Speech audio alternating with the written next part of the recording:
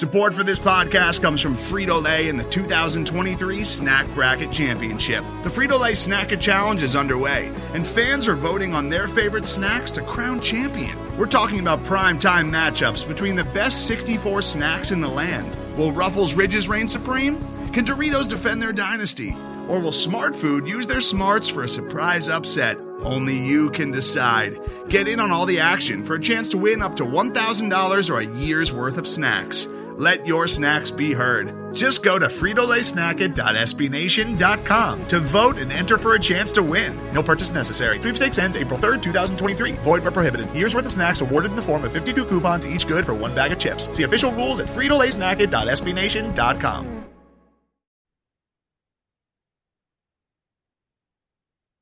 Hey there, welcome to ATL and 29 at Pete Shreve's podcast, where we look at the NBA from the starting point of Atlanta. My name is Kevin Chenard. I'm here with Glenn Willis. We're recording on a Tuesday night between the games against the Magic and the Bulls. Glenn, what are your big takeaways from a glamorous win over the Orlando Magic? To me, it ended up being an unsatisfying win, I think. I appreciated that you pointed out on Twitter that lots of positives, DeJounte back, JC back, those are the bigger, more important things, I think. But man, those 6 possessions after the 3-minute mark, I think they led by 9 with 3 minutes to go. Next 6 possessions were 2 turnovers, 4 pretty rough shot attempts, and opened the door for the Magic to get back in there. And it took some effort and maybe a little bit of luck to get out with the win. But man, they've got to get better in late game execution, in my view. Mixed in there, we had what you pointed out on Twitter was a couple of the 4 flat possessions with Trey up top, 4 Hawks on the baseline. What did you like or not like from those 2 possessions? What makes those work? What makes those not work? So we could kind of talk through them. I'll do my best to describe visuals here, but I want to take everyone back to first that game against the Bulls that they won, AJ's game winner. The prior possession, they ran 4 flat. Trey worked to the left elbow, got a great shot, knocked it down. You and I talked about that on the pod after that game. Mm-hmm. What was different about this was I felt like there was a little bit of kind of mixed scheme, at least what I was seeing. On the first 4 flat, Trey started well to his right, really, really all the way out to the boundary, which is a strange place to start. Typically, you want to start kind of dead center. A right-hander maybe wants to start a little left of dead center, top of the key.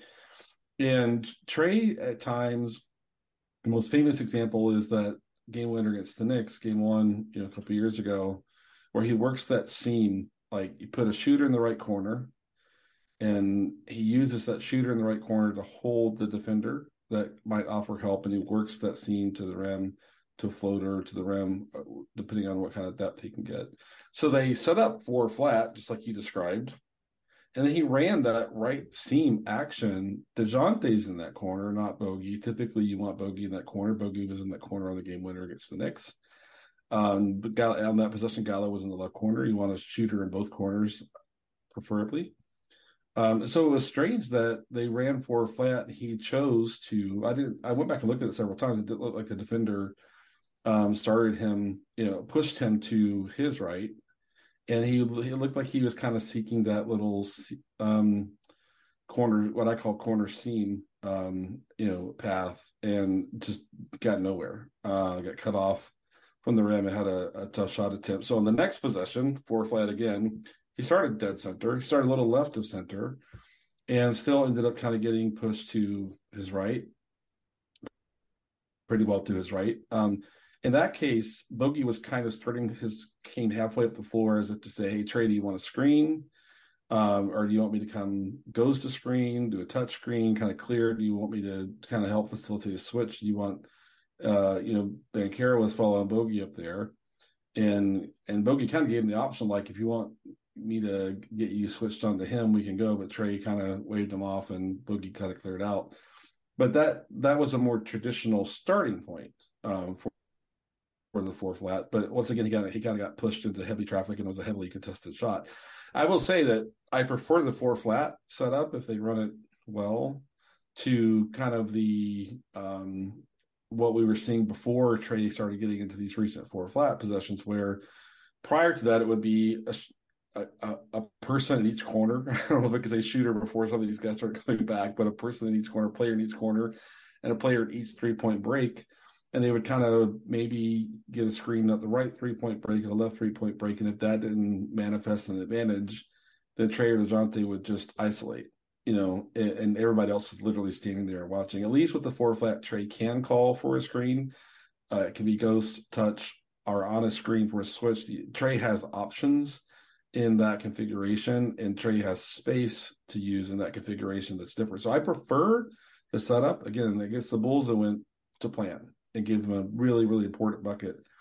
The Magic are big and long, and Trey, the first time, weird place to start, kind of a strange attack angle. If you wanted that corner seam, you got to have Bogey in that corner, in my view. So just weird. Although like I said, I think it's important to say, I think that four flat is a good option. You just got to run it well. So when you do that, I mean, you already mentioned that, to optimize that, you want to have shooters in the corners, but when you have that, and it's essentially you've got four Hawks on the baseline and their defenders on the baseline, how do you what goes into running that well so that the other defenders aren't waiting to be easy help? Yeah, I mean, so you want to pack down low, and oftentimes what the Hawks will do, like when Trey wants that left elbow, is they'll actually end up with three on the baseline and one halfway between the right 3-point break and the baseline, and they'll kind of scrunch everybody towards the right a little bit to open up that left elbow space.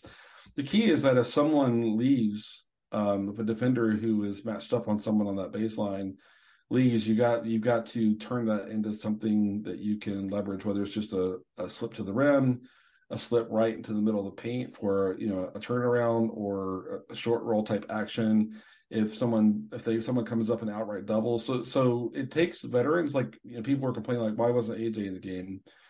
I'm not saying AJ would have messed it up, but like Bogey knows exactly what to do if there's a double on the Trey, or if someone kind of goes halfway to that area to kind of consume the space that Trey wants around that left elbow. You have those guys that are there. So I mean, those guys who are off the ball have to be ready to jump into action and react to whatever the defense might throw at Trey, whether that's a double or some sort of other type of action to kind of take some space away from Trey. And there's not one thing to do. It just really depends on what that defensive attack is. But it takes paying attention to detail, and kind of countering what the defense might do if they don't let Trey operate one-on-one up there. Is there anything else you want to discuss with regard to the end game stuff? I just wish they passed the ball up a little bit against pressure instead of dribbling it to the side boundary and all of that. So I mean, they had that one bounce pass to Bogey in the middle, and I almost like paused the game and went and got a bottle of champagne, see if I had a bottle of champagne somewhere. But that kind of drives me crazy. But I mean, apart from those last 3 minutes, I thought they did a lot of good stuff. I mean, it's obvious they missed Clint because JC started at center, as we know, and Okongwu went back to the backup, and they had better defenders. But man, they're just not the same defense without Clint. Clearly not the same defense, but what I did want to ask you, and I asked Trey, I was like, what did you think? Was starting John at center a good way to sort of ease John back from injury? Nate mentioned that, one of the reasons he wanted to start John was that John could warm up for the game, and then as soon as he was warm, he would be in for the tip, and wouldn't have to sort of warm up again later to enter mid-game. You could just kind of play from the tip. But this is something that's also going to happen again against Chicago. So what did you think about starting John at center against Orlando, and what do you expect for Chicago, and what would you do for Chicago in terms of sort of managing Collins and Okongwu to get as the center tandem? Yeah, I mean, so I like the move. I think the primary reason I liked it was that it put John into as the role man, the primary role man. And we know that when Clint's back, if the patterns continue, that John's still going to only get so much opportunity doing that. But his first game back to kind of really get him back in rhythm and get him a good feel for the flow of the game and all that sort of stuff, I thought it was perfect. Start him at center and let him kind of eat up all that role man action. He played really well, especially on offense, I thought. And kind of showed you like what he can do if he is, that primary guy, kind of in that action, so big picture, not for this podcast, but makes you think like, what should the Hawks do about kind of their center minutes? Should JC be playing? Should they tweak the rotations to JC's playing back at 5? Starts the game and then comes off, and that's rough when you have a Okongwu because you and I both believe that Okongwu needs to play and all that sort of stuff. But it makes me kind of go, I wonder what the best path is there. And I like that when JC was at center, he's a plus rebounder as a power forward, more of an average defensive rebounder, I think, is at center, maybe a little better than that. But I guess a defense an opponent that's long and that hits the offensive glass as successfully as Orlando does, I thought everybody was helping rebound, well, and that carried over to the Okongwu minutes too, where there was, good team rebounding and, group rebounding kind of going on there. As far as the Bulls, I mean, it should be a pretty natural setup because Vooch, they play 5 out. Vooch is on the perimeter. JC can kind of function out there. DeRozan, Levine will attack the paint and attack the rim. And so you got to figure out how you're going to get help to him. The Hawks, it's hard. Even good defenders have a hard time staying in front of Zach LaVine. DeRozan will go for that mid-ranger, and so he doesn't kind of press the issue at the rim as often as LaVine does. So should be a fairly natural setup defensively, whether it's Collins at 5 or Okongwu at 5.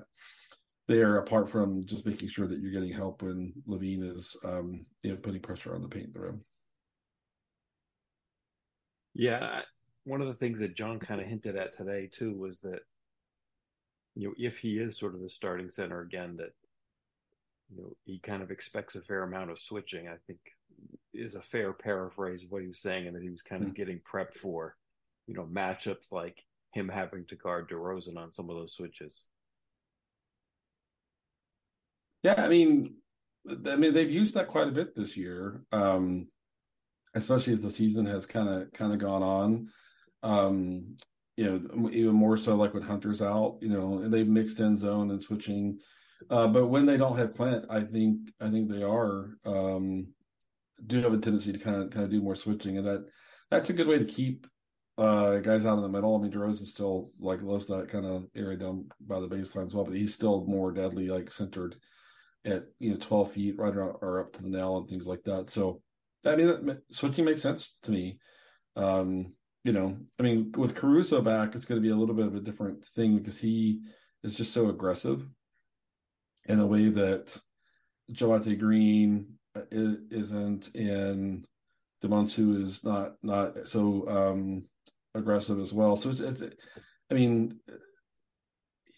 Caruso just kind of does enough to kind of make you not be able to just solely focus on DeRozan and LaVine. And so it's going to be a different challenge than that last game when Caruso missed.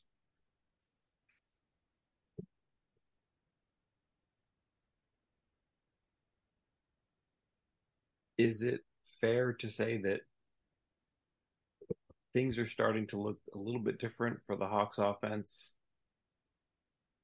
because they're getting more combinations from DeAndre Hunter, Bogdan Bogdanovic, and AJ Griffin, that there are more lineups with 2 good shooters out there at a time than I think they've really had it at any point in the season? Is I mean, that somehow that Magic game felt a little bit different to me in that regard. It's like, well, things are a little bit more unlocked. Am I crazy in that assessment? No, I think it's true. And as a matter of fact, like, did Bogey even make a shot in the first half, and he still put up a ton of points, right? He was making shots in the second half, thankfully, because they needed all the points. But I mean, it's like earlier in the season, like, one of their best shooters and missing shots was like fatal, to their offensive output. To watch them in the game, and Orlando is one of the worst defensive teams in the league for sure. Right. It's hard to separate. That's the thing that has me doubting myself. It's like the Magic looked a little bit different in the end game in the fourth quarter when they were playing Kevon Harris. It's like, if I was a Magic fan, I would be upset to see him come in and do that well in the fourth quarter. It's like, why did he not play more to that point? Right. Like you could use so much of that, but it just felt like, Trey was getting to the spots that he wanted. And it's like, is it the shooters that the Hawks have out there, or is it just the fact that it's a little too easy for Trey to collapse the defense and DeJounte to collapse the defense? Yeah, I mean, it's funny because when I was on with Brad over the weekend, I mentioned that the Hawks should get 62 in the paint, or 60 in the paint. They got 62.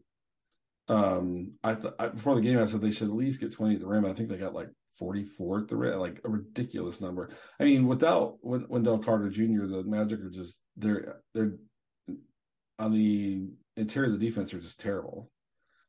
So I mean, TKT, it's just like a layup line, as some would say. And Trey's skills, certainly kind of fit into that. But I mean, I have to say, like, Jamal Mosley, he coaches that team hard and he tries like crazy. I don't know if you heard this in the arena, but like at least the whole first quarter stretch that Bull was on the court, it was like Bull, like nonstop. I don't know if you had headphones on or, with your Valley's responsibilities, but it was like nonstop coaching him on which is like great for them, right? Because he's a tough challenge when he's on offense to deal with. He's got a long way to go on defense, but it's not for lack of trying by their coaching staff.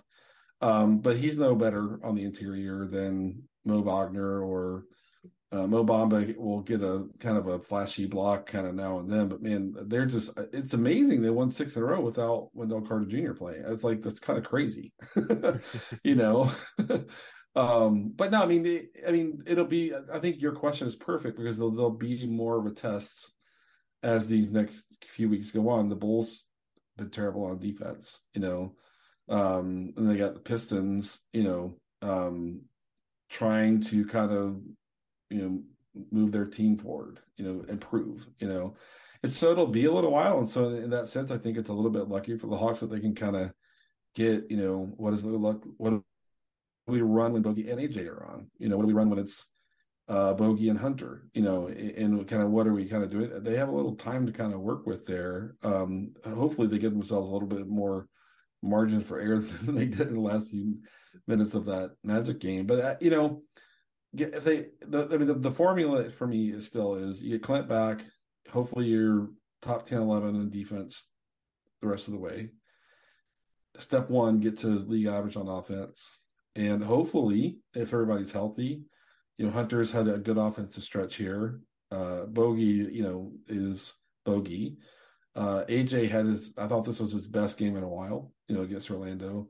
And so if you can start pushing towards top 10, 11 on defense and get to top 10, 11 on offense, and then kind of figure out how to keep progressing, then you got something serious going on there, I think.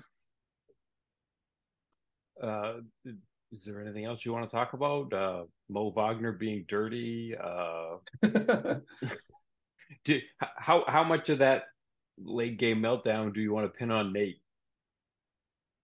I said on Twitter, like, none of it. I mean, it's kind of funny because there's a certain subset of the Hawks fans on Twitter that want to blame Nate for everything, and they seem stuck on that. And Nate's not a perfect coach. I've said before, like, he's not my favorite coach. I think he's a fine coach. I think he's brought a lot of stability to what was a kind of chaotic situation. We've had that conversation before. But no, I mean, it was execution. And some people are like, well, he could have put AJ in. I'm like, the 5 Hawks on the court, if they had just executed like a C minus level, there would have been nothing for Nate to do.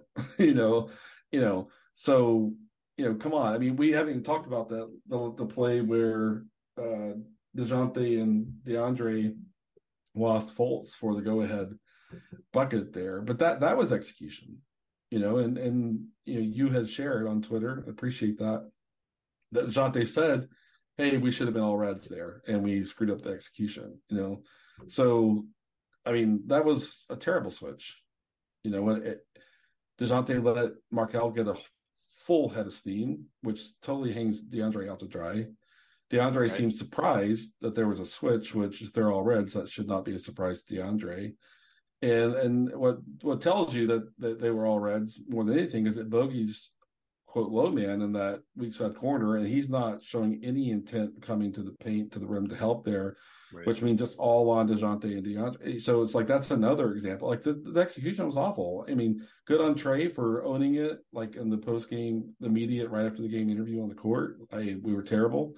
But I don't know how someone watches that and goes, "Oh, Nate's the problem," unless you're just 100% fixated on the idea that Nate has to be fired for this team to progress. And I mean, if people feel that way, that's their feeling, that's their right, that's their opinion. But in that sense, I think if that's the thing you take away, I think you could take a step back and have a little bit more nuance in your perspective, is my view. How about you? With respect to what? Oh, Nate. I mean, he was doing, he did some of the stuff that you want to see, like, there was a sort of a free throw rebounding situation where he just got John in late, and it's like, yes, even with John on the minutes restriction, he kind of just got him in there when it was key. The one thing that bugged me is I think it didn't really matter, but I would have preferred that Aaron Holiday had been on after that timeout on the Fultz layup instead of Bogdanovic. Yeah. I seemed like that was a potential pitfall that they avoided, not having Bogey dragged out into space for something or other. But I agree. Yeah, I think that was on the players. Yeah, I mean, it's all a continuum. Like the coaches and the players, they're all on the same team, and I think there were a couple of things there for Nate. But yeah, it was execution. It was execution for the players. And they said as much. So you listen to the players; they're telling you. Yep. There are times when Trey kind of hangs Nate out to dry. He didn't do that. He's like, no, that was us. Yeah, well, that's good. Like, and hopefully it's a sign of a little bit more calm, kind of on the inside there, and stuff. But I mean, you touched on it, but it's kind of funny because every time I say Kevon Harris's name, I don't know why, but I want to say Kayvon, which is a Herder throwback. Sure. Yeah. And it makes me want to ask, like, have you ever been called Kayvon out in a pickup game? Oof, I don't even know. Probably. I think I have. Anyway, I don't have good long-term memory when I'm oxygen deprived running around. So yeah, probably, but or when you're scorching your opponent like that, that's a different kind of high, or a different kind of dynamic, But I mean, Harris, he's good. I mean, Magic fan, like. I understand that they have an investment in Cole Anthony, and every time I watch Cole Anthony, I'm like, he's going to have to accept being a backup point guard, an initiator on the second, and it could be for a really good team. That's not what's going to get him paid the way he wants to get paid, I'm sure. Mm-hmm. But man, he's just not enough of a passer to run the first unit, and he's really not much of a defender. And I mean, when they put Kevon Harris out there, they were different. I mean, what he gave them at the point of attack, and like we talked about that first 4 flat, Trey started right, and Kevon was like, "Okay, you're not getting your line that you want," Yeah. And then even when Trey started center left on the next one, Harris pushed him like towards where all of his help defenders were, and I mean, I think he's going to have a nice career in my view. And I know it's hard for Jamal Mosley because you have these developmental objectives that are important and critical. But at the same time, it's like, I think I would imagine all the players on the Magic are like, yeah, we need him out there when we need stops, So interesting to watch.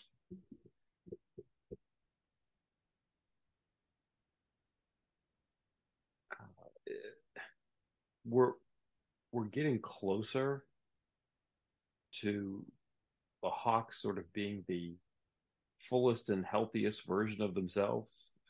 They still haven't really gotten there, and maybe if they get there, it will be short lived. But what do you think the rotation looks like if everybody's healthy? Like right now, it's just Clint. He's the only player listed as out for tomorrow. Right. If he comes back and Hunter's playing less power forward and more small forward, how does it trickle down? Or is it going to be 9 players? Is it going to be 10? Who's in, who's out? Are there still Aaron Holiday minutes? Are AJ Griffin minutes going down? Like how is this going to shake out? I mean, it's going to be interesting to see. I don't know that I know what the answer is going to be, but you got your starting 5 plus Okongwu plus Bogey plus AJ plus Jalen is presumably the 9. I still think Trent Forrest has given them some important stuff. I mean, when DeJounte's back, Forrest is almost impossible to get Forrest on the floor. Right. When DeJounte's playing. And then, sometimes I think the first thing to figure out is how did Jalen's time go in the first half, and does he play in the second half? If he doesn't play in the second half, does Hunter slide and play some 4 in the second half? I think that's kind of like if we're doing kind of a process flow or whatever. It's like that's the first thing is to Jalen play in the second half. That'll sort a lot of the rest out. Yeah, AJ absolutely needs to play, and and they can if they wanted to, they can really punch up that second unit offense by getting Bogey plus Hunter there, which I think is nice because Bogey's got the passing acumen to kind of offset some of Hunter's passing limitations, and Bogey creates space as well. And so I mean, to me, I'd love to see even some time where you got Bogey at 2, Hunter at 3, JC at 4, Conway at 5, and I felt like that group can kind of really move the basketball, which means, and I like the idea of playing Jalen a little more, Clint. I think when it depends on what the other teams, how powerful the other team's first unit offense is. You might need Clint and John for all of those minutes against a Nikola Jokic or someone like that. But it's going to be interesting to see. But I think it's 9 with Holiday as an option, Justin as an option if you've got some like more nuanced defensive scheme to kind of go after. You need that veteran who can kind of do some of that stuff that maybe Jalen can't. But I feel like both of the Holidays are kind of one spot out of the rotation, but ready to jump in there if they need a veteran presence to help execute something that's a little bit tricky. What do you think? What do you expect? Yeah, I wouldn't really change a whole lot from what you just said. I think that's kind of what it's going to look like. I think it'll be those 9, and yeah, we just kicked the Holidays out for the holidays.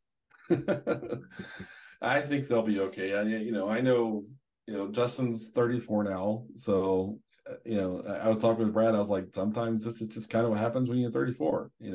Yeah, I remember a little bit of being 34. It was a little while ago for me, and Aaron, no doubt, Aaron. It's a bigger deal for Aaron because Aaron would love to get like one nice contract, 2 or 3 year deal with some so he hasn't had that yet. Stuff happens. Like we're planning for the perfect scenario that may never actually pan out. Yeah.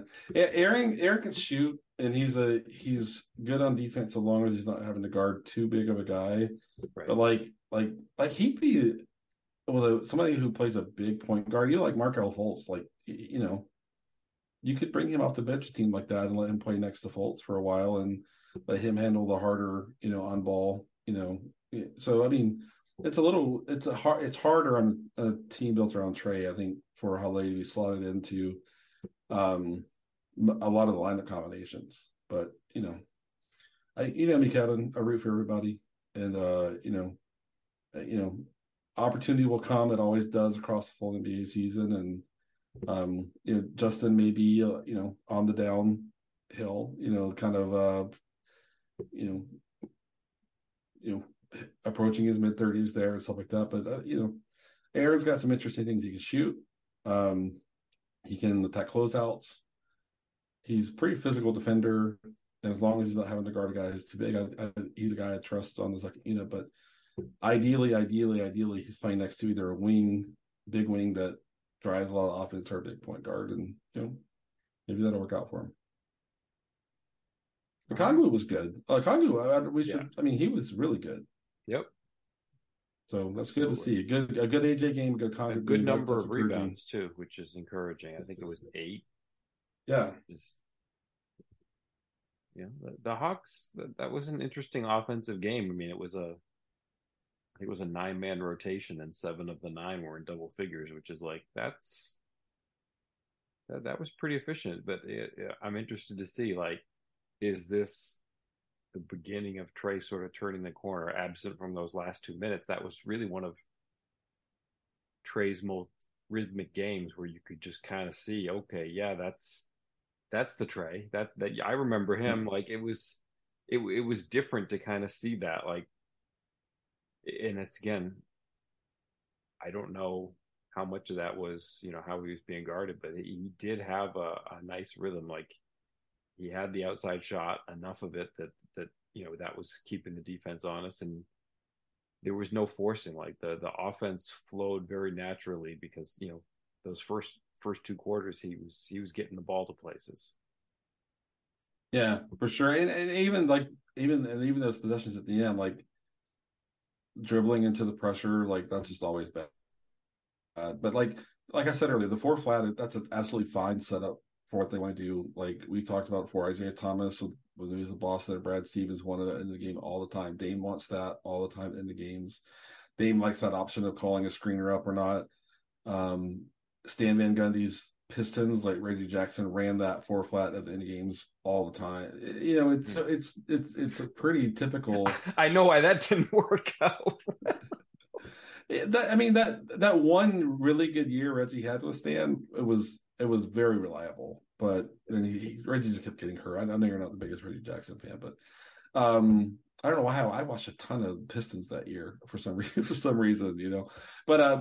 so the 4 flat is a fine setup. It's they'll need some counters as opposing defenses treat it differently and stuff. But I think they'll know how to kind of work through that. And like I said earlier, I prefer that way more than when I think of the kind of the 4 corners, like a player in each corner, a player in each break, and then kind of getting an ad hoc screen around a 3-point break, and then have it turning into nothing, and then Trey or DeJounte are dribbling at 5 sets of eyeballs. So the 4 flat, I think, has a lot more constructive kind of usefulness to it. So, but I mean, like I said, the first one, Trey was started way right, weird.